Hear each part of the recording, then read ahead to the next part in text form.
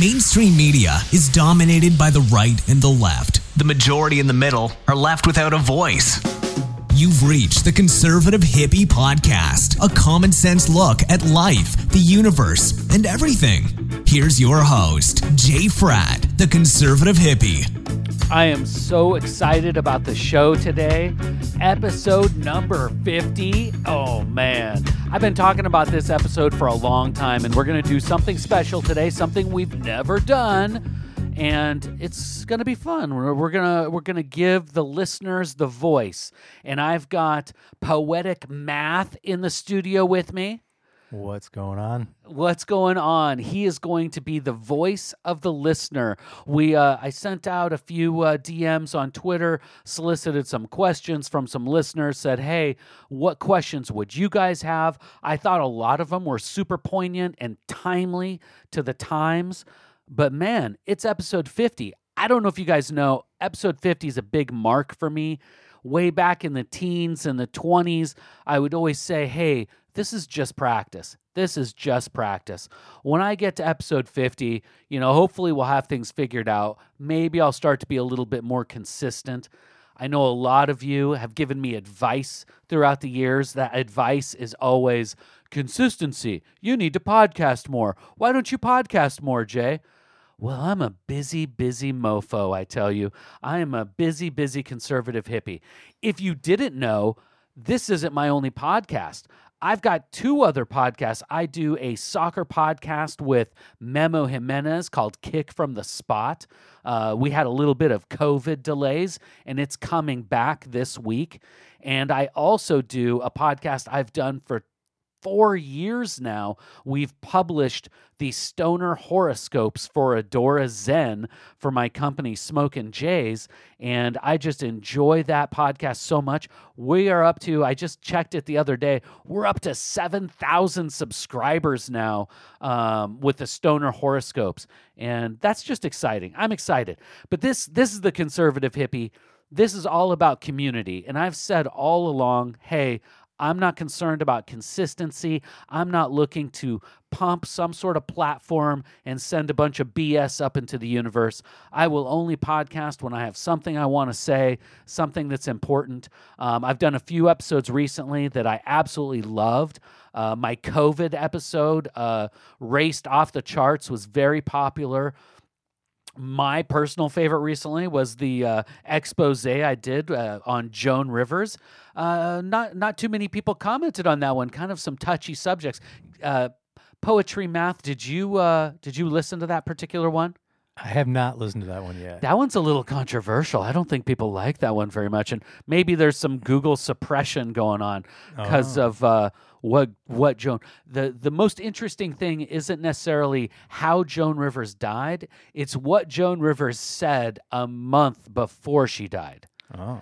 And then you start to look at how she died, and the circumstances were very strange, and the fact that it wasn't a invasive procedure so much. It was very routine, normal procedure that people don't die from. Anyways, this is episode 50. So what I'm explaining is I've always thought that episode 50 was going to be some sort of line in the sand, right? We need to step up our production value. We need to step up the consistency. This is officially the marker. So I'm laying it down. I'm drawing a line in the sand. We will be podcasting more. The long-term plan, I've always said, is once I get to episode 100, that's when I will decide whether I keep going, stop, and just say, forget it. I'm going to produce other people's podcasts. I'm going to do other things. Or if I keep going on this conservative hippie adventure.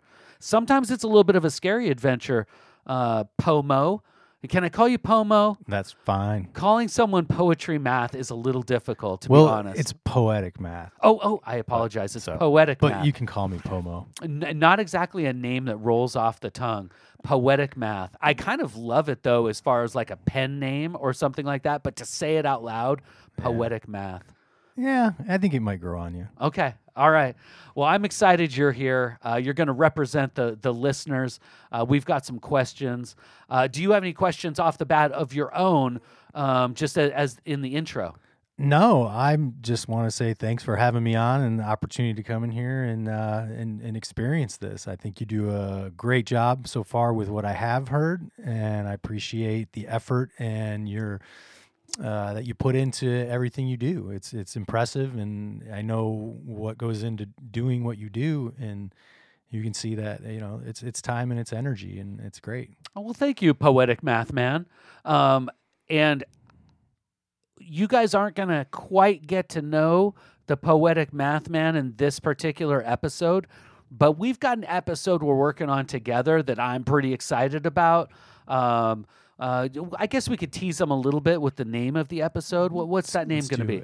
I think we came up with the Purple Thread Resonance. Purple Thread Resonance. So we'll just let your imaginations go on what the hell that's going to be all about. Also at episode 50, if I'm going to look back at the first 50 episodes, some of the lessons I learned was I was far too open. I just came out swinging with my podcast, sharing all kinds of little tidbits about myself, cursing like a sailor. I actually deleted a lot of early episodes because then I found out that my mom was listening.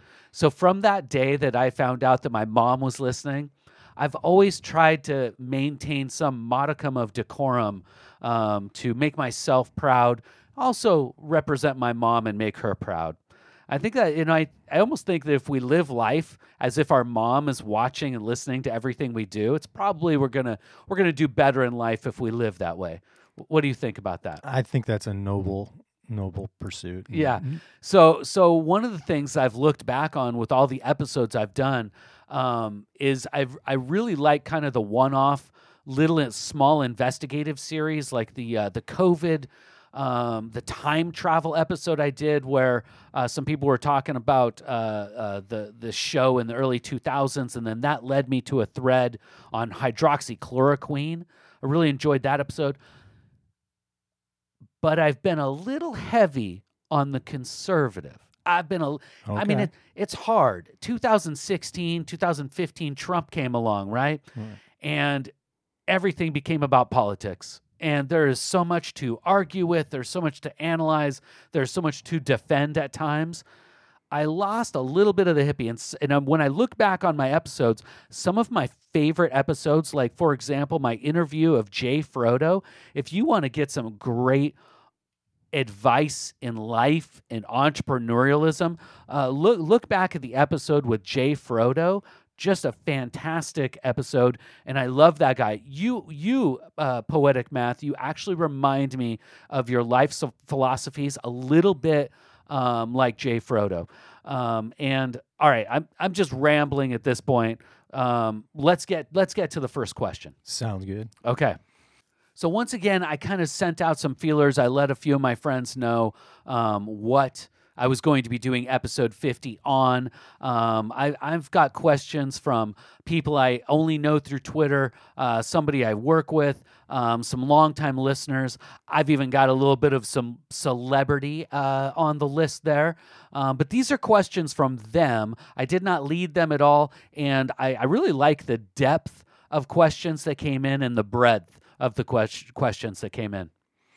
All right. Well, the first one we have is from Dave's Twitty Life on Twitter. The question is, at what point in your life did you become the conservative hippie and realize that to be true to yourself, you would identify yourself under two descriptors that most people believe to go together, like fire and water? So this is one of the most popular questions that I've got in the first 50 episodes. And it's some of the biggest hate I get also, where people say, you can't be a hippie and conservative. They're these two things, kind of like Dave said, they just don't go together. And the problem with it, and I've said this many times on my podcast, is it's someone's own definition of conservative and someone's own definition of hippie. And I think that, especially in modern times, these definitions have gotten crossed a little bit. So I want to take you back to growing up, because he's saying, when did you realize? I've kind of always been this way, but growing up, college, young adult life, people would say, it's a kind of a popular phrase to say you're socially liberal and fiscally conservative, right? As a matter of fact, most people in the middle are that way. I mean, I kind of think it's a common sense way to live, right? We need to manage our budgets with fiscal responsibility, and we need to stay the hell out of people's lives. That's fiscally conservative and socially liberal. It was something that was said when I was young. Well, as I've gotten older and when I came up with this podcast, what is that? To me, that's the conservative hippie, right? So conservative to me is someone that wants to, get off my lawn, get out of my business, government. Okay, so wants to be able to live independently, but also expects our government to have some sort of frugal nature with which they spend our tax dollars. Don't ever forget, the federal government, your state government, they don't do anything that's not your tax dollars. They are representing us. They're using our funds. And I expect them to be fiscally conservative. So that's what conservative means to me in that way. And then hippie, hippie goes hand in hand. I always like to I try to explain to people that a far left liberal is actually very similar to a far right libertarian in the fact that they share some core values, and that's civil liberties. That's believing very much in the Constitution and the government staying out of your life. Okay, so I think a hippie very much is in that vein of thought where they want the government out of their lives. But at the same time, the way that I look at the term hippie is someone who's empathetic towards others. You don't want to live your life trampling on others. We don't want to trample on the environment. We don't want to do things that trample on our community. We don't, our community is our stakeholder in society. We have to think about the greater good and also the neighbor next door. And so that empathy is where I come up with hippie. And so therefore, there it is, the conservative hippie, which is my modern twist on fiscally conservative, socially liberal. Or, as I like to say, all of us folks in the common sense middle. That's perfect. What do you think about that, Poetry Math? Excuse me, Poetic Math. I don't want to get your name wrong. I apologize. Yeah, no problem. I don't want to dead name you. Wait, what is dead name? I have no idea. I think dead name is where you call someone who's transgender, who's transitioned, so they might have been Michael previously, and now they're Michelle, and dead naming is calling someone Michael. So misused that term there. Didn't mean to mispronounce your name. How about that? I'm not offended. Poetic Math. Well, I think what it sounds like to me, your name, and when I first heard it, it seems to be saying that you're a good guy who is relatable to people on a wide spectrum of held beliefs, and that it represents, it's saying to people, this is who I am, and I can relate with people from a lot of different walks of life, and I've seen that in you. Isn't that true though, that it should be the way we all should be, and I think we are in a lot of ways, but in our modern political system in particular, and even our social structure, it almost forces us into these groups and into these camps and into these left and these rights, where if you're on the left on one issue, well, that means you're on the left on every one of them. And there's so much more nuance in this world. There's so much more like flux, where someone might be super left on an issue, but on another issue, they might be super right. It just, those terms, these left and these rights, they just don't make sense. We should take each issue on its own face value. And we've lost that. But also, when I was growing up, politicians were representatives of the people. And so you might have a Washington conservative that was a little more liberal than your Kansas conservative. And they wouldn't always agree on things, and they wouldn't always vote with their party.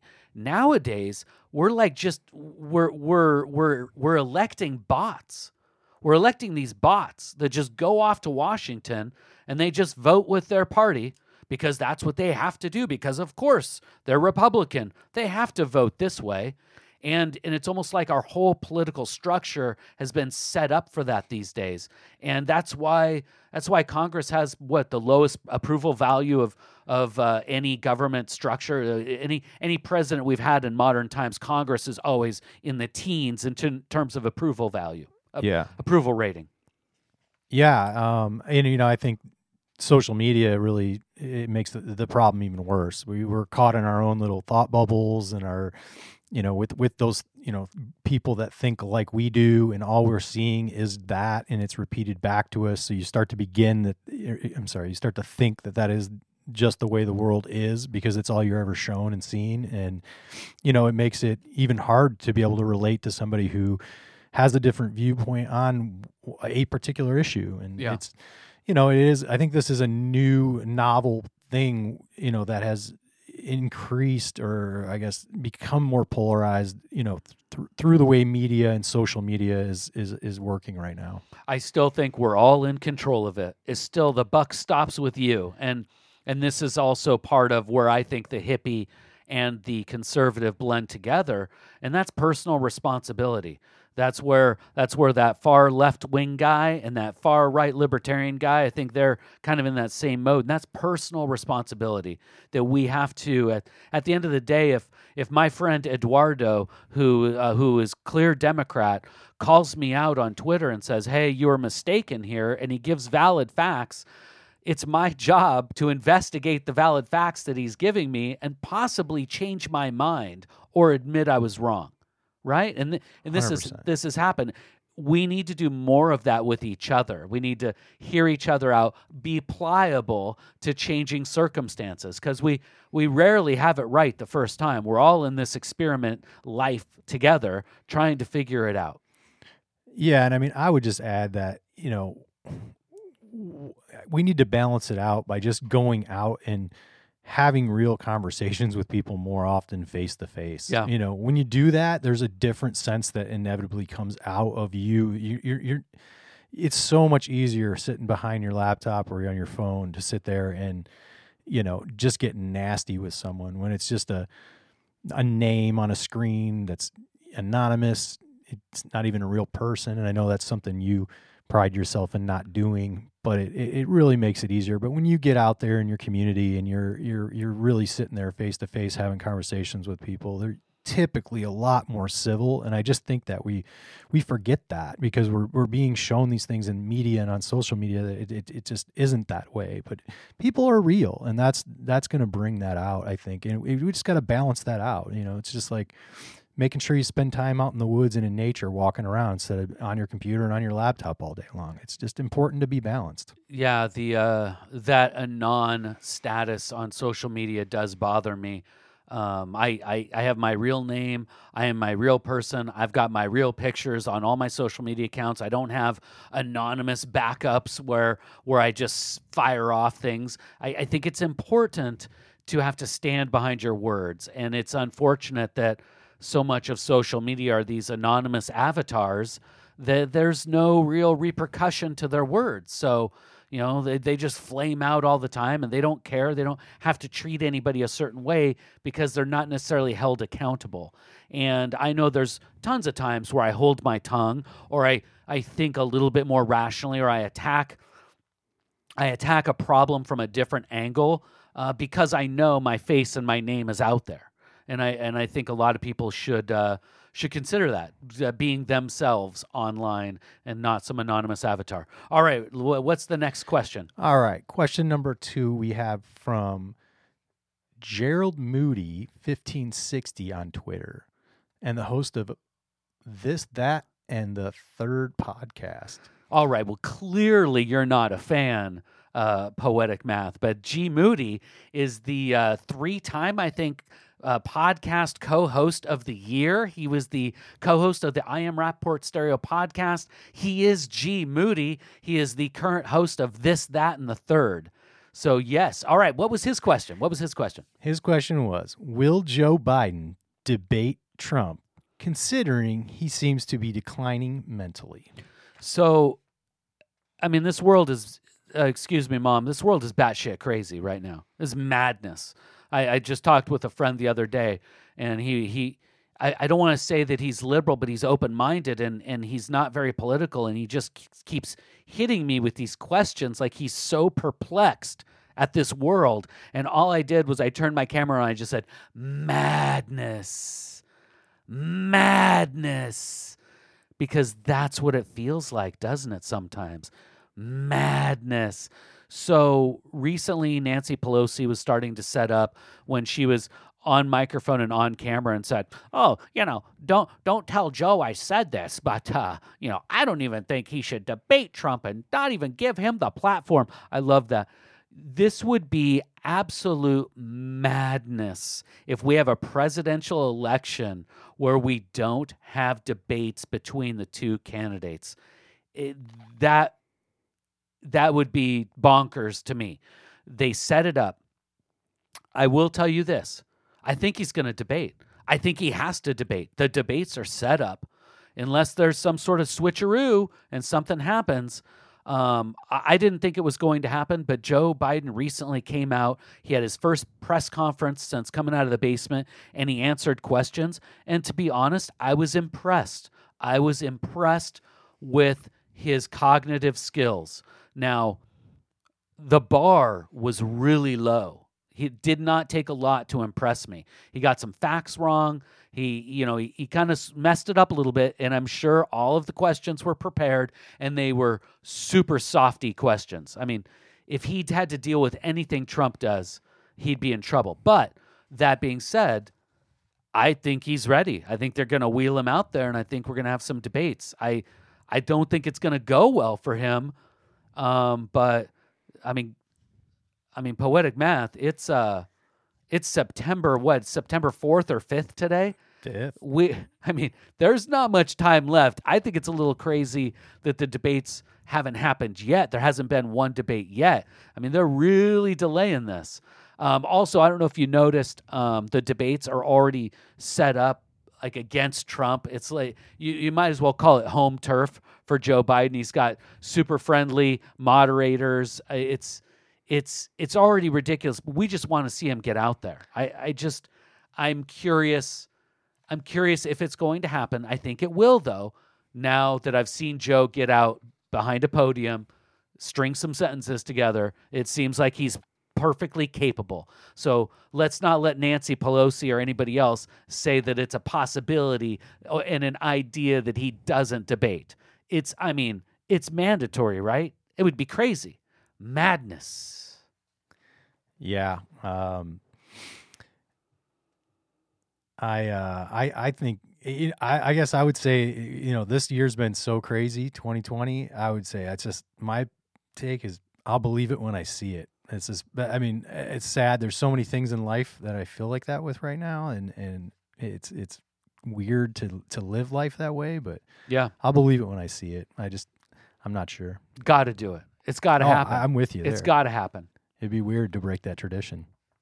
All right. Question number 3 comes from Speak Mike SA on Twitter. Oh, that's a tough one. That's a friend of mine. Could it be Nika Say? Here, let me see it really quick. Let me just take a look at it. I'm sorry. Yeah. Let me just look at it because I love this guy. This guy's great. Speaker Nikise. I think it's at Speaker Nikise on Twitter. I probably need to look into my eyes because I totally saw an M there instead of an R and an N. And this is how you know the show is live, folks. We're fumbling over names. Yep. All right. His question is, how did all of this begin for you? Well, I don't want to go back to when I was a kid, so let's just talk about podcasting since it's episode 50. Woo woo!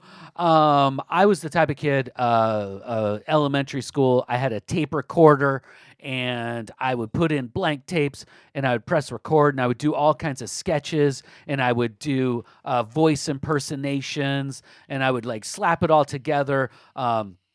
I remember I used to do this news helicopter voice, and to get the helicopter sound in the background, I would put it on snow on the TV. Okay, youngsters, Snow, back in the day, we only had like 4 channels, okay? And we got the channels through an antenna on the top of the television. An antenna, yes, that's right. This metal thing that stuck out and it plugged into the TV. Anyways, even though there were only 4 channels, you still had channels in between the channels that were just Snow. It would just go. So if you ever watch Poltergeist, I know what's Poltergeist. It's a very old movie. But anyways, that's one of the famous times when they use Snow in a movie was in Poltergeist. So anyways, I would do all kinds of skits and sketches and things like that. In my early 20s, I was a filmmaker.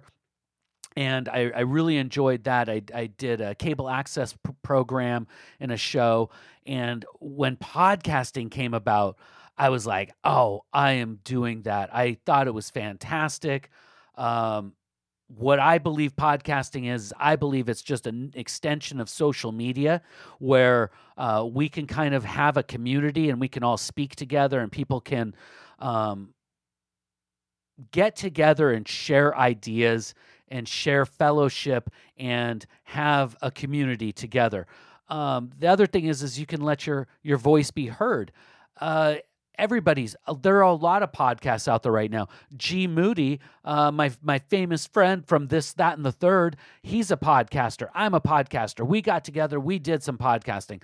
I'm looking forward in the next 50 episodes to doing more phone interviews and in-person interviews with fellow podcasters. So, oh boy, long story. I'll wrap it up with, I've always been that type of guy to get my mouth on the mic.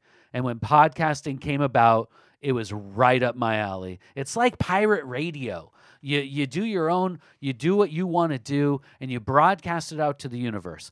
The one thing I will say that I'm a little bit behind times on is the YouTube. I've got a studio. It's all set up for YouTube, but I haven't dropped the coinage to get the equipment to do it. And I am a little bit more of the fan of the audio medium. And so, yeah, it's a podcast right now. And if you're listening, maybe you're a fan of the audio medium, or you're watching this on YouTube to my still image flipping me off because I should have my ugly mug up there. All right, enough of that. What's the next one? All right, the next one comes from @CoachScott619 on Twitter. Maybe he's a San Diego person? I don't know. 619. Scott, Coach Scott, repping San Diego. His question is the 2020 election predictions for Minnesota and Wisconsin and the impact on the rioting will have on them. Okay, so I think what he's basically saying is Minnesota and Wisconsin, we had some terrible incidents and there's been rioting. What's going to happen? How is that going to affect the election? Trump.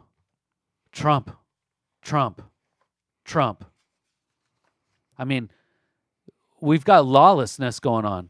I 100% have never liked the militarization of the police. And the police need to be trained better. I think my full words on this, and I want you to bear with me. Don't drop dead. Don't turn off the program. Our police officers need to be paid way more than they're paid right now. Yep. And they also need to be held to a way higher standard than they are right now. They need to have no immunity, and they need to be trained so much more than they are now. So what I'm saying is we need higher quality professionals in our police force policing us as community stewards of the community to protect and serve. And I think that's gotten lost with the militarization and just I don't even know if what you want to call it, the mill, just this ramp, this kind of rotating carousel of people going in and out of jail, and the cops can't trust the citizens, and the citizens don't trust the cops. But to me, regardless of all that, the rioting has been terrible.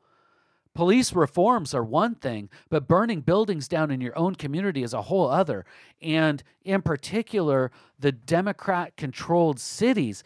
what's strange to me on a national level is, when are the local politicians going to be blamed? I think it's very strange that somehow Trump is to blame for the police activity and the riots in Minneapolis, Minnesota.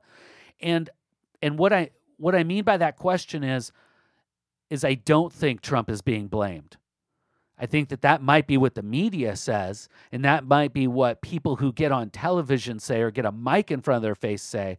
But I think there's an awful lot of people that are seeing this in real time and seeing the reaction of their Democratic politicians allowing this to happen, right? And not being leaders and not being present in a time where they're needed. They're just blaming Trump. So to me, I think it turns Minnesota, it turns Wisconsin heavily to Trump from all these incidents. All right. Question number 5 comes from @Navigator712 on Twitter. The question is, episode 44 about COVID and scientists' greed. Any more insights now that we are day 1 million? 1 million of this 15-day shutdown? What day are we in of this 15-day shutdown? Remember, 15 days to flatten the curve. And if you're gonna point fingers, I actually point fingers at Trump in a lot of ways. I mean, he's the one who said, it's just going to be for this short time. He's the one that put these scientists out in front. And isn't that interesting that he puts the scientists out in front, that we're going by the scientists' recommendations, and yet Trump still gets killed for not following the quote-unquote science? Isn't that interesting? Do I have any more insights on the greed and all of that? I don't. And the reason I don't is I was talking with a friend of mine, the friend that I did a FaceTime to say, madness is we are in a fire hose of information right now, where you can research anything for any amount of time, and you can find 5 different threads that go in 5 different directions that lead to 5 different outcomes. And it's all related to COVID. Masks, mask efficacy, masks, do they work? Do they not work? Vaccines. Some people are really waiting for a vaccine. Other people, hey, I don't want a vaccine. Keep your little abortion animal matter out of my body. It's madness right now. And it's hard because we've been lied to so much from what used to be reputable news sources, and anybody can just do a couple little clicks and find out that they're lying to you. And at this point, they're not giving bad information. They're straight up lying to you. So in this day and age where some governors of some states have actually banned hydroxychloroquine, something that's been on the market, been available, been used for 50 years, and they're banning it, and yet there's actual peer-reviewed studies, right? So that's the top of the top. That's the creme de la creme of science that show that hydroxychloroquine plus zinc and a Z-Pak works extremely well to fight COVID, especially early on.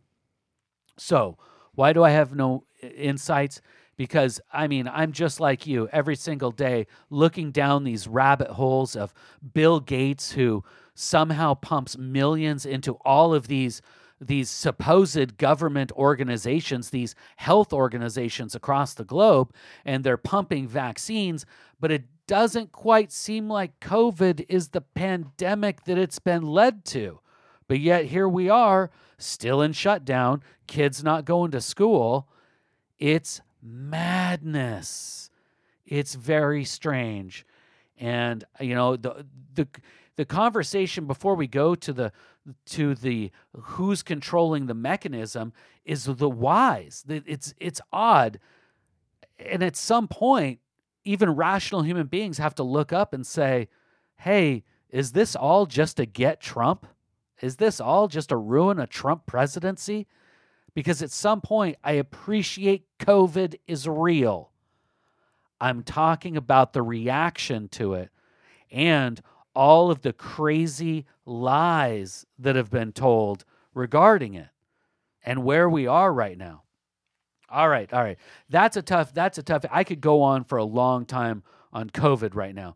Let's take a break. I'm out of beer. Let's get me a little bit more sauced up for the last few questions. Thank you, everybody, for being here for episode number 50. Thank you, Poetic Math, for putting up with me. Oh, you're welcome. Thanks for putting up with me. We'll be right back. Hey, have you ever thought about a vaporizer to consume your dry herb? It's the least damaging way to enjoy your flower. A vaporizer takes 99% of the carcinogens out of the smoking process. And I know the perfect vaporizer just for you. Smokin' Jays developed the perfect vaporizer over years of trial and effort. Click on the link in the show notes. It will take you to the smokinjays.com perfect vaporizer page. And a 15% discount will automatically be applied to your purchase. It's palm-sized for portability, and it has 3 different temperature settings to customize your vaporization experience. It truly is the perfect vaporizer. Oh yes, episode 50. We're back. I got a fresh can of beer in me. We're gonna hit these questions. Sadly, I'm not drinking as much Jägermeister and Red Bull as I used to. For those longtime listeners, they would know that I used to maybe get a little saucy with the Red Bull and Jägermeister when I would podcast and get a little loose on the mic. And I would always say that it was my dream to have Red Bull or Jägermeister be a sponsor of the show. Maybe. Fingers still crossed, still hopeful. We'll see. I wouldn't even care about the money. It would just be really cool to have Red Bull and Jägermeister sponsor my show. Someday, I really want, I tell people this, I work for myself. I have for 23 years now.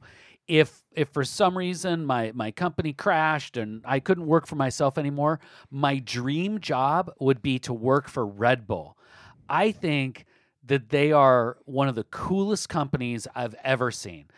Are they a beverage company or are they just a full-blown content marketer? Because look at all the events that Red Bull creates just to advertise their Red Bull. It's like a whole separate company on itself. And I'm just so super respectful of their content marketing strategy. I think that's what it is. Maybe someday I'll get a Red Bull marketing exec and I'll be able to ask them these questions. That's what this podcast is all about. It's about doing what I want to do. So maybe a listener out there knows somebody in Red Bull land and you can connect me. All right, Poetic Math, I'll just keep rambling unless you interrupt me and fire another question my way. All right, we got number 6. It's from Mike Lawless 1960 on Twitter. The Truth Doctor. If you guys want to check out a great episode, check out the interview I did of the Truth Doctor. Let's see, it was just a couple episodes back. He drops this guy is a critical, logical thinker, and not me. I like to use a lot of common sense. I say I have a master's degree in common sense. Mike knows a lot about the history and the whys and the hows of psychological thought and philosophy. He's just an amazing guy. I really liked that episode. The two of you, it was a really nice combo. You guys complemented each other really well. I thought that was one of the better episodes. If I were to rank the top 50, if I were to rank the 50 podcasts I've done, that one would be in the top 5 for sure. Yeah. His question is, if the Antifa and BLM violence is harming the Democrat position for the election, what is their motive and which sponsors are really supporting and funding them?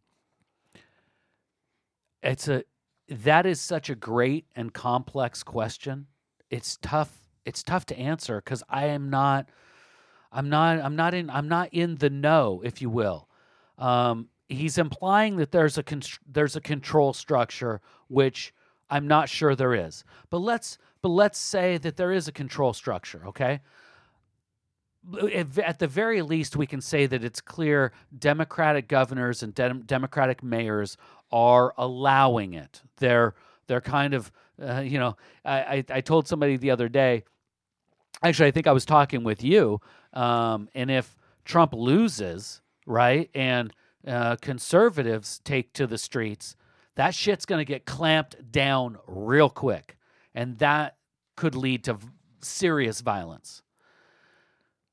So what I think is they've done this to get Trump, and it's backfired on them. I mean, how many times? This is what's absolutely insane and madness is of the last 4 years, if people are paying attention, time after time after time, Trump has got the better of his enemy. And they've tried nefarious tricks. Russian collusion, which was actually started by the Democrats colluding with Russia. All the sub-sources were Russian sources. It's absolute madness. Time and time and time again, he owns them. And now we're playing with people's lives here, and it does seem to me that they're inciting, they're encouraging these rioters, these protesters. Again, protest, fantastic. You go out in the day. Do you know how powerful it is to take the streets during the day and in mass numbers make your voice known? You get organizers, you have rallies, you have speeches. Things can really get done from that method of speech. But when the sun goes down, right, you don't start fires, you don't take over the streets, you don't obstruct traffic, you don't close down I-5, the major interstate between Canada and Mexico. So they've been allowed to continue on with this type of unruly protest, if you will. If you want to call that protesting, some would call it rioting. I think it hurts them, and I think it's backfiring. I think it's all to get Trump to create a situation where they can say, look how crazy America is because of Trump. The problem is, and I've thought about this recently, the whys. Why do they keep getting fooled? And I think that they're using an old playbook. I think that they're stuck in this mode of thinking that's before social media and modern technology, and there's just too much information these days to counter their mass media, their narrative that they're throwing out there. And the only people that they're duping are people that are kind of low information. They're just getting a feed from these beacons that are just lying to people constantly. And so they think, oh, Trump's bad. They don't know much. Oh, Trump's the president, so it's Trump's fault. But there are so many more of us that see that it's the Jay Insleys of the world. It's the Seattle mayor. It's the L.A. mayor. It's the Portland mayor, Ted Wheeler. And then you look deeper into it, just one little layer, and people are blown away when I say, do you know who the police commissioner is in Portland? And they're like, oh, no, I don't know who that is. Oh, yeah, a couple years ago, Ted Wheeler decided he was going to be the police commissioner. So he's the mayor and the police commissioner. So he stands down all of his police force, right? The Oregon State Patrol leaves because they don't feel it's safe for their officers because Ted Wheeler doesn't support them. It's absolute madness. So kind of to his point, or to answer his question directly, they're really dumb and they're working with an old playbook and it's backfiring. And I don't know why they keep shooting themselves in the foot. Maybe it's working. Maybe all these polls are real and that they're actually, through this lying, cheating, not caring about our community and the safety of citizens, they are actually squeaking out to 50% poll numbers right now. Maybe. But I don't think so. I mean, today, have you ever, Pomo, have you seen the boat parades? Yeah. They're getting a little crazy. Yeah. We're talking about gigantic displays of support for President Trump. Gigantic displays. Okay, and I think that you point out to me all the time, there's a lot of left-leaning voices that have a microphone, like Tim Pool, Eric Weinstein, people Brett, his brother. Excuse me, Brett Weinstein, people that lean left, that have card-carrying Democratic Party member official credentials that are completely against what their party is doing. Oh, yeah. And some of them lean far left. It's not just like they're just little left. I mean, Brett Weinstein is for sure calls himself a progressive liberal. I mean, by definition. And I don't know why. I mean, it's not wrong to be patriotic, to love your country. And it's okay to be a Democrat and love your country. It's just strange the way that they've propped up voices within the DNC that are anti-American, that don't like this country, that think this country is bad. And it's strange because the country is the government is corrupt in a lot of ways, but that's not the ways that they're saying it's corrupt. And it's just very strange because I think that inherently we are good people. We are trying to progress and be a better country. And this whole burn it down, tear it down, I don't know, that doesn't go anywhere besides anarchy. And out of the anarchy, if the Democrats win, you will now have a bureaucratic class that will never give up power, ever.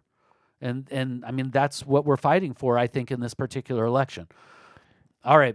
If so many people see that though, and like what you're saying, can the leaders of the DNC really be that ignorant though that they can't see that it's backfiring, at this point? And can they pivot, or is it just they're too far down that road and they can't pivot at this point? They have tried recently. I think they're way too late on it. Yeah. And the weird thing is they're so dumb that they've got audio and clips of them saying the exact opposite thing. So. And it's the same old thing that lost Hillary Clinton her election. I mean, remember, Barack Obama was never for gay marriage until the polls flipped and gay marriage was more popular. So they're malleable by polls. Polls are manipulated. They're not respectable in the fact that they don't stand for anything. And so now, Joe Biden's come out recently and he's denounced the violence and he's talked against. So you can see them trying to pivot. I just think it's way too late.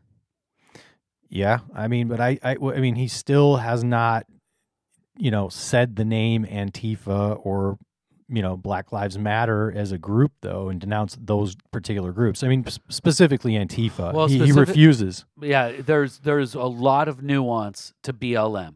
There's a lot of nuance there. And I'll be the first to say it. Black Lives Matter. And I very much... am empathetic towards that movement and the legitimate claims.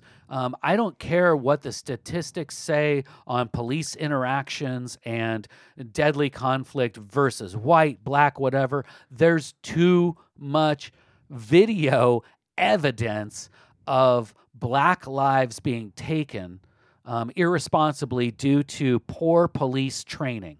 Something has to change in this country. Again, I don't like the militarization of the police. If that's something we have to have, great. Let's pay them more and let's scrutinize the hell out of them. Let's make it so that it's a great job. You can make a great living from it, but damn it, you're going to be one of the best in society. You know how easy it is to become a police officer, Pomo?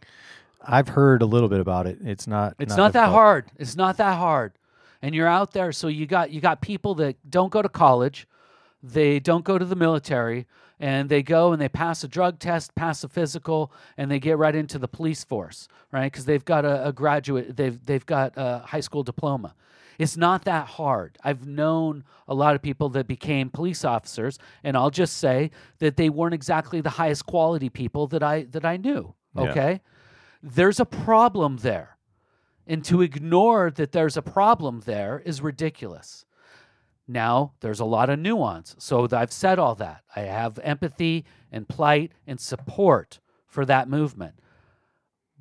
But there are organizers that have co-opted that particular plight, that particular real thing, and they have other agendas. Yeah. And people need to see that. And that's why it's so hard to talk about Black Lives Matter. You have to almost talk about it as, okay, are we talking about Black Lives Matter as a movement, a movement of consciousness because of police brutality and social injustice? Or are we talking about Black Lives Matter, the political organization?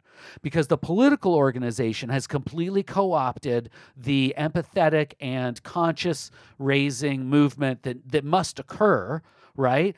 They've taken in all this money and they've funneled it to the Joe Biden campaign. It's absolute lunacy, considering he's the one that said black people were predators in the 90s and came up with the third strike legislation and passed it. And who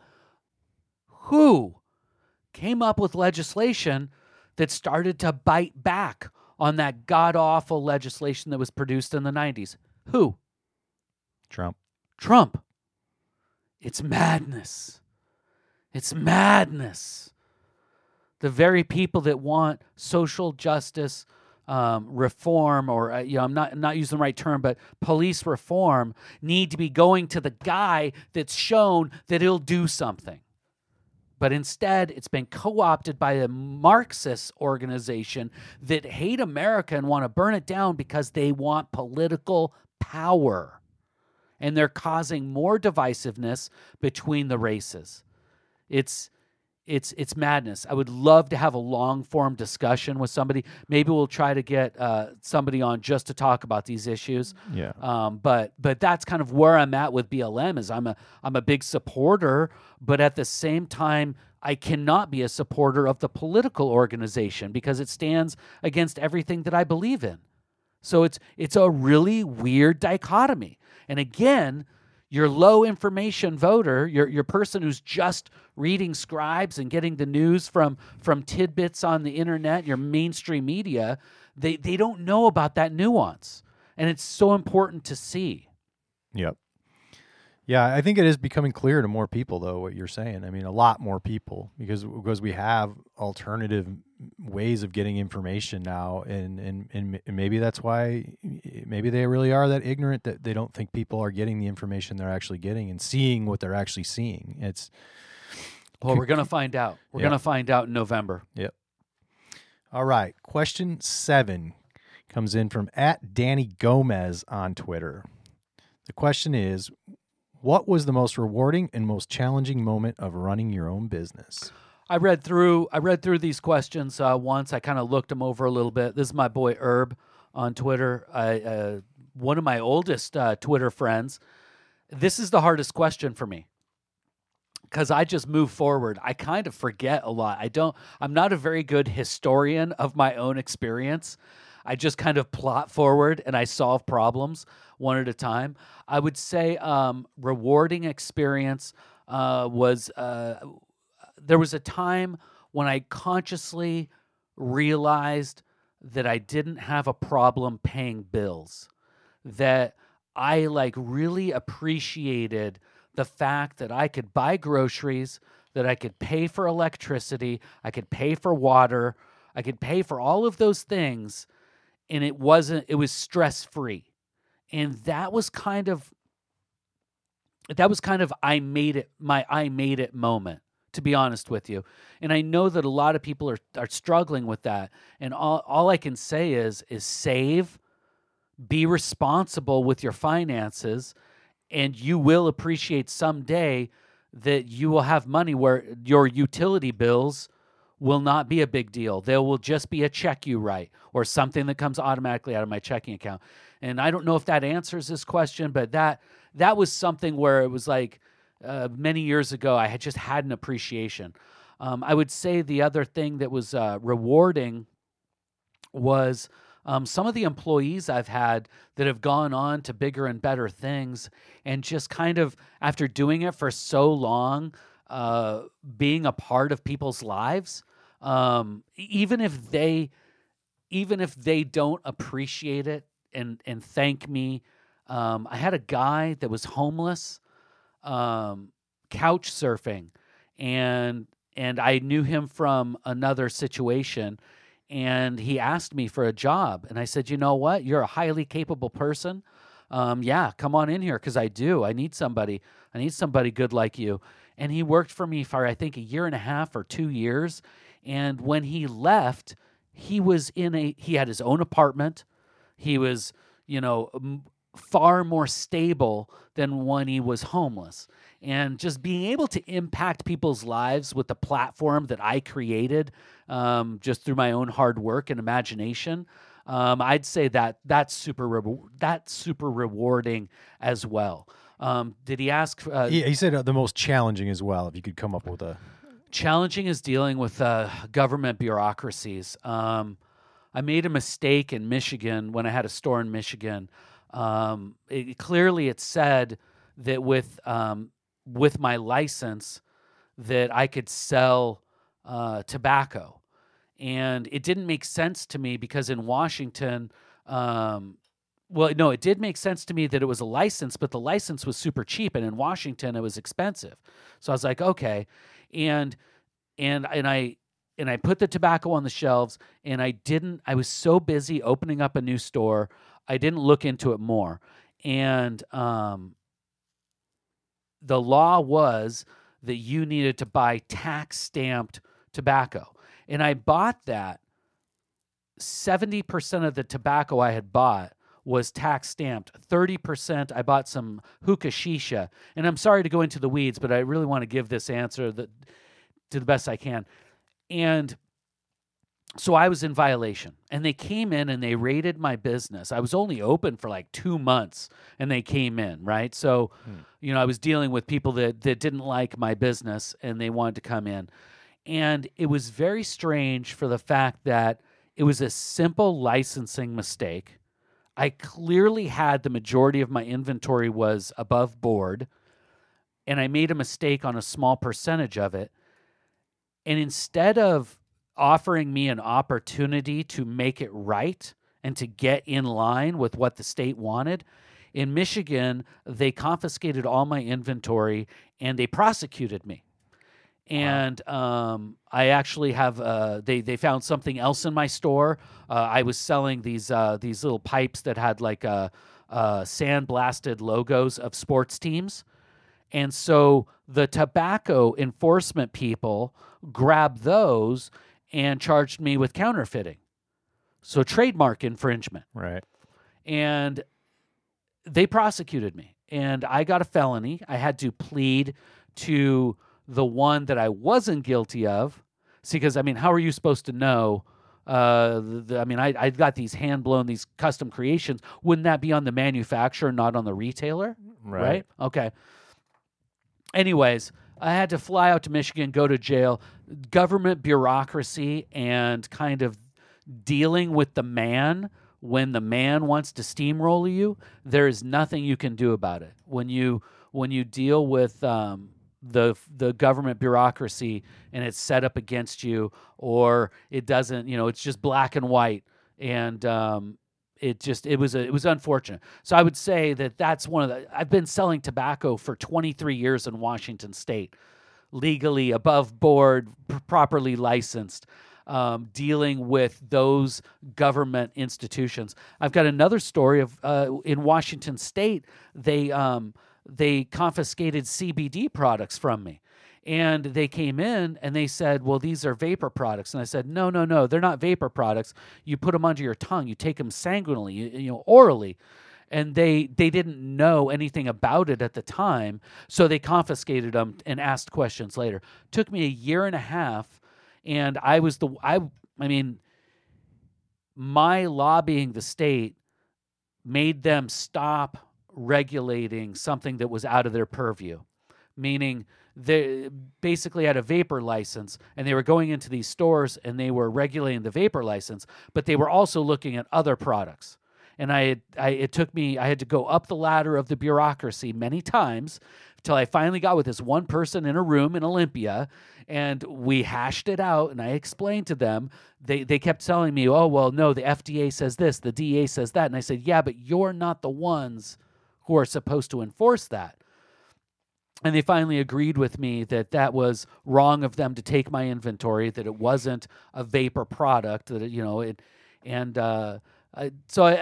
that was terribly personal, and I don't really share a lot of stuff about my business exploits very often. I think it's good. Share stories about you. So there you go. There's some Smokin' Jays. That's what they're asking. Stories from the gridiron.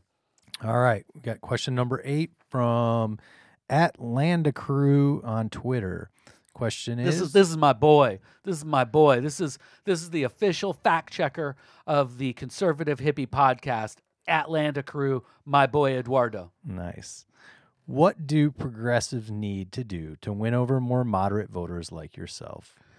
Okay. I mean, it's a great question, right? Yeah. We're going to go roundabouts. Poetic math, don't let me forget to answer the question. Okay. But I want to first say what the big problem is on why it's such a hard question to answer. The problem is that they missed their opportunity in 2016. The DNC is a corrupt organization. It does not represent the very members that make it up. In other words, its constituency.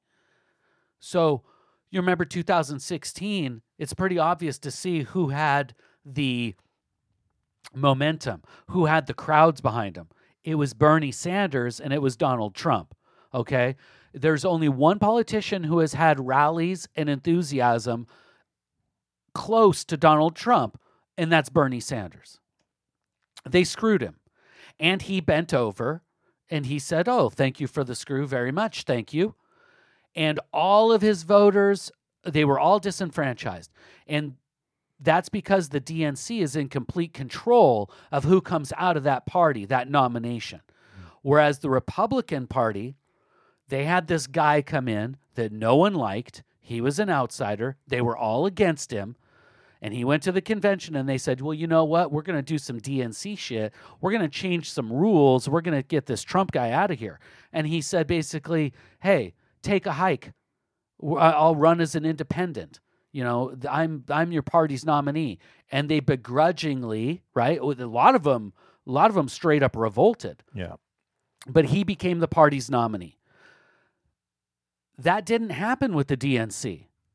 The DNC is a corrupt organization. They decide, the power players decide who is their party's nominee. So fast forward, they didn't take care of it back then.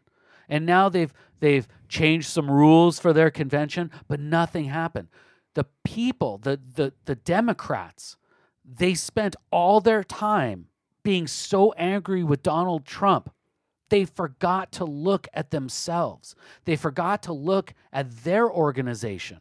They forgot to look at how corrupt the organization was that they vote for, that they're a part of, that they're a party to, that they, you know, that's their card, right? Yeah. Democrats, we have a two-party system. It sucks. It sucks bad. But they saw that their organization was corrupt, and instead of doing something about it, taking to the streets to do something about it, to get the Clintonistas out of there, to get the Tony Podestas out of there, to get the Donna Shalalas out of there, to get all this old guard out of there so they could get this fresh new blood in. They didn't do that. They focused all on Trump. And I mean, partially, it's probably that's what the DNC wanted them to do, right? Led around. Their constituents are led around. Now, let me fast forward to this year's presidential nomination. There was one candidate, Bernie Sanders, I guess you could say, but there was another candidate that was wildly intriguing and had a lot of grassroots momentum, but was completely stifled by the party. Tulsi Gabbard, a female person of color with straight up anti-war, street cred, been there, done that credentials. Okay? She would be a formidable opponent to Trump and would most likely beat him with the right vice presidential candidate. But because their party is so corrupt, instead of uplifting this bright new voice, their party is so corrupt and owned by the wrong people, they actually stifled her voice, pushed her down. Okay?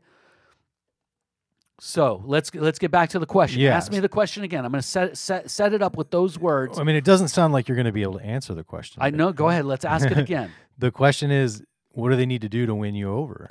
So what he's saying is Eduardo knows that I am in the middle. There's a lot of people out there that think, he's right wing, this and that. No. I am very much a middler, and the problem is the party, the DNC. So how can they win me over is they need to change over the power structure. Now, you might say, oh, well, the young voices like Ocasio-Cortez or Ilhan Omar, or no. Those are the ones that were allowed to come up because of the power structure that was in play. I'm talking about real patriotic voices that believe in America, believe in the Constitution, just have a different method of applying government. I mean, the only way a two-party system works is if we are all on the same team, and this side, this party, thinks that we need to apply government in a certain way, and this side, this group, thinks we need to apply government in a different way. And we come together with a base respect because we're all patriots, we all love America, and we kind of quibble over the edges, right? And in some ways, all of a sudden, you take good ideas from one group and good ideas from another group, and somehow they weave their way in, and that's what's got us to this point. Yeah. Now, the last 20 or 30 years, probably 30 years if you want to talk to some people might say 40 years, some people might say longer, okay? I don't want to get into a history lesson. But something has happened where you call it the military-industrial complex, call it corporatism, call it whatever you want to. Something has happened to where our parties are no longer the voices of the people, okay? And they don't have the people's best interest in mind. They're taking money from foreign governments. They're taking money from corporations. They're taking money from these NGOs, these super creepy shadow organizations, right? Now they've got super PACs. It's like a business. Oh, what do you want to do when you grow up, little Johnny? Well, I want to be a senator and rule the world and make a lot of money. It's not supposed to make a lot of money. You're not supposed to make a lot of money. It's service to your country. Let me ask you this. I believe Donald Trump is serving our country. I don't hear him say it very often. There is one person that I've heard in the last 4 years that literally says that they are running for president to serve their country. Do you know who that is? Who's that? Tulsi Gabbard. Yeah. And to your point about kind of the middle-ish, I think she was the only one who just voted present in Donald Trump's impeachment. We can argue all day about how liberal Tulsi Gabbard was, right? She's good with Bernie Sanders. Yeah. So there's a lot, but in some ways, there is some propaganda from the Republican side that makes Bernie Sanders out to be somebody maybe he's not. Bernie's kind of a mystery. And do you know why he's a mystery? Because he always goes away at a certain point and lets somebody else take over. So he's got all these great speeches and he gets everybody excited, but when the rubber hits the road, Bernie's nowhere to be found to actually find out where he stands. So, I mean, I guess that's my point, is they need to turn over their organization. The DNC needs to turn it over because right now, from my perspective as a middler, and I know a lot of people like me, there's something going on that's unattainable, and there's no way you can vote for a Democrat. And I'm talking up and down the ticket. I'm talking that it's gotten so bad that you don't want to make a mistake because somebody's got some flowery language in the voters pamphlet. No, the DNC has ruined the entire party. It's rotten at its core. And the only way to get it back is for actual Democrats, right? Real people that like Eduardo, like Landacruz, that know the policies and have real beliefs that aren't Republican but are Democratic, but it doesn't mind arguing and debating with people. For people like that to take it over, I don't know if that's possible. They are literally the head of a snake. They are the head of a corrupt organization. They've all gotten rich. They're all in bed with each other. They are, from the questions earlier, they're hurting Americans. What's the goal there? What's the goal there? To Mike Lawless's question, why would they have this goal? Is it all just to get Trump? It doesn't make any sense. Right. They aren't seeing the world. They don't have a mirror. I think that they're so stuck in their groupthink, wherever in these ivory towers, wherever Hillary Clinton and the Podestas are. I mean, just think about it. Just recently, it came out in the news that they war gamed the election, and Podesta says that they're gonna. His scenario was that they contest it. I mean, they're letting this out there. Meanwhile, they're trying to say that Trump's going to steal the election. It's just very strange. It's very transparent. All you have to do is look one layer underneath that mainstream media news source, just one layer underneath, and then that'll perk you up and be like, huh, and then you'll look another layer, and then you'll look another layer, because it's all very clear to see. It doesn't take a lot of digging, but you do have to have a shovel. Like, you have to at least put the shovel in your hand. Yeah, I think something you said too that struck me was just the patriotic speak. Like, listen to the language from the people and what they're saying. Does it sound patriotic? Does it not? And that's becoming clearer and clearer, I think, to everyone, to the public. Is there's a loss of patriotism in the Democratic Party. Well, and some sort of hatred for the country. It's very strange the way that this narrative has been created, that there are white supremacists everywhere. They keep saying, to your point when you brought up Antifa, they keep saying there's these white supremacists everywhere, the KKK and white nationalists everywhere, but all I see is Antifa. And I don't quite understand where it's at, and I don't see it. And I'm willing to talk with somebody that wants to explain that, my privilege prevents me from seeing that, if that's their argument. But what I'm saying is I don't see, it's almost like, I just did, my last episode was on Charlottesville, right? And we have free speech in this country. And the reason I like free speech is because retards and idiots can go out and parade in public and let everybody know they're a bunch of ignorant twats. And we can laugh at them with their little parade that they have in this little southern town once a year. I don't see it beyond that. And yet there's this fervent uproar about white supremacy. And Joe Biden keeps talking about it as if we've got some sort of country that would never, that treats black people just terribly. We elected a black person as our president, and not by like some sort of all the lawyers got together and he just squeaked by, talking about an overwhelming mandate. Like America, the great country that we are, elected a black president. That's bonkers. Yeah. So it's just a strange narrative that's been placed out there. And I think there's some statistics that would back that up as well. If you compared like over the decades from the turn of the century in the early 1900s, like I think they have some statistics I've heard thrown around out there about like KKK registered members. And I want to say around the turn of the century, it was around like 4 million. Wow. And I think now it's down to like... Can I guess? Go ahead. It's got to be less than 100,000. Oh, no, it's like less than 10,000. Yeah. Registered KKK. That's what I'm saying is so, it's just not something you see. I see it in prison, like prison life, but I haven't been to prison. I guess that's just from Hollywood, right? But you hear about the gangs and the white supremacists. But that's prison life. That's not out there in corporate America or in our government institutions or just out on the street. Yeah. It's befuddling. All right, we are getting to the end of this particular episode. Right. I am drawing weary. Do we have any more questions? Yeah, we got 2 more. The next one, it doesn't have who this one came from or where. It just says, what is your opinion as a business owner of the protest culture? Okay, well, we kind of touched on that a few times, right? Protest culture is good as long as there is debate. Protest culture is fantastic as long as you're making your voice heard in a peaceful manner. The country's founded on protest. So I absolutely love protest culture.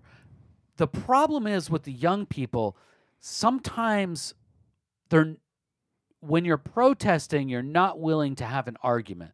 And I've gone down here in our town of Olympia, and I've talked with people that are, want to defund the police. And while I'm talking to one, another one is writing "Death to America" on the sidewalk. And, at some point I roll my eyes. But when I was talking with this young person, I'm a 47-year-old man. I've got life experience as a business owner, as a father, as a property owner. I've done a lot of things in life. And this girl was, probably 22, somewhere in there. And she kept talking to me and telling me that she was trying to inform me. And if you want to think about race, I'll let you know she was a white girl, okay? And I kept trying to talk to her and have a conversation, but she kept interrupting and saying that she was trying to inform me, that I needed to be informed. It was very strange. And to this person's question, this anonymous question, sometimes protest culture terrifies me as a business owner. I always make sure that in my business it stays apolitical. We help everybody the same. I believe very much in treating each person as their own entity. In other words, treat others like you treat yourself. Well, help me out with the phrase. I'm feeling like Joe Biden or George Bush right now. Are you getting golden rule here? Thank you. Do unto others as others would do unto you, right? We treat everybody as an individual that comes through. Protest culture gets a little squirrely. It gets a little squirrely, right? If you're perceived to do something wrong against the mob and the mob comes after you, your life can get a little squirrely at that time. And we're seeing a lot of that right now in society where people are running with narratives that may not be factually based. They may be feelings based. Yeah. And they're not stopping to have a conversation, a logical conversation.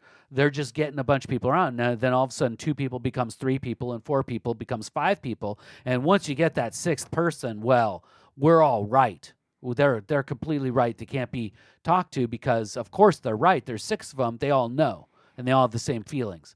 And we need more kind of honest debate and discussion. Yeah, I was talking with someone a few days ago, and we were talking about something related similar to this, where it's really difficult to get into a conversation with someone if they're not going to at least extend you the level of respect that you're giving them. So if you're like you were mentioning that young girl you were speaking with, and if she wouldn't even allow you to, enter into the conversation as an equal, like what's the incentive for somebody to want to enter into that conversation if it's gonna be let off right from the beginning that is how they're going to approach the situation, is that you're not equal to them. Yeah. And then continually remind you of that as you try still to have a conversation. Like, what's the incentive for you to do that? Just look at recently with the restaurant incident. I can't remember what state it was in. It was on the East Coast somewhere, or in Portland, where they started walking down streets and they're telling people, out of your house, onto the street, out of your house. And it's a literal mob. There is no discussion. It's either with us or against us. And you can't even discern what their message is, what they're even talking about. It's a very difficult time that we're living in right now. And I just think that we will come out of it. I just think that sometimes the young people, they need to recognize that there's a bit of a privilege there. If they want to talk about everybody's privilege, they're standing in streets and spitting on cops, and it's like they're not getting their heads bashed in, right? They're being allowed to do this. Let's look at the past. Let's look at what people went through, what human beings went through in the 60s for real tangible progress and something that was needed, okay? They were really fighting something. In some ways, the protests nowadays it's almost like fits. It's almost like fits, and we need to stop, and we need to have more talks. All right, what's the next? I feel like I'm getting myself into trouble. I mean, that's the thing about this protest culture is, I can't even feel, I feel like whenever I even discuss it, that I'm endangering myself. Yeah. And I think a lot of us are like that, where, we're just trying to have we're trying to have common sense based conversations to try to figure it out. Yeah. But at any point, a soundbite can be taken and the mob might come after you. And that is terrifying. It's terrifying. Yep. All right. Last one. It's from an anonymous source. Do you think Austin Steinbart is Q? Oh, God. We have to end with this? Is this going to be a long one? Okay. It's You not. could make it just a yes or no. I think it's going to be a short one. I don't know the answer to that question, but I do know something very important. That you don't need to answer that question. That sometimes you can take in information without casting a judgment on the source. So, Austin Steinbart, I have found his information to be incredible. I love the way he speaks. He speaks truth to power, and he gives a lot of information that's intellectually based that you can research on your own that makes a lot of sense, and it does sound like it's coming from an insider. Where it gets squirrely is him saying he's Q. I don't even know what Q is. And the people that are getting so up in arms about whether he is or isn't Q, they don't know what Q is either. And if they're telling people they know who Q is, they're grifters, okay? Or they're delusional, or they've got an inflated ego. Because really, nobody knows. I've talked with you recently. We've had lots of great discussions where I've kind of talked about how Q started posting so much more frequently in the last year, and I've started to see it not as original source information, but as a curated news feed. Now, I love the curated news feed. It's a great curated news feed, but it's not any different than Dan Bongino or somebody else where you pick up their Twitter feed and they're going to tell you the stories of the day that you may not have heard about in mainstream media, right? Mm-hmm. Is it a DIA? Can you say DIA? Well, Austin Steinbart said DIA. Can you say it's a military operation? I don't know. That's what Q says.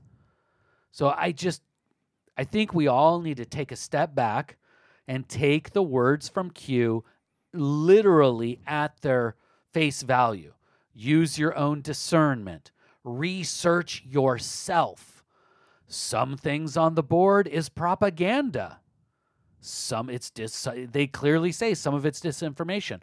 They've clearly said that some of the information is coded just for them, for particular communications, right? They're not going to tell us what's what and which is which. So it's up to us as individuals to look into them. And I tell you what, there's a ton of great little threads to go down. They've got images and memes that I don't see anywhere else. I don't think I knew who Rachel Chandler was but without Q.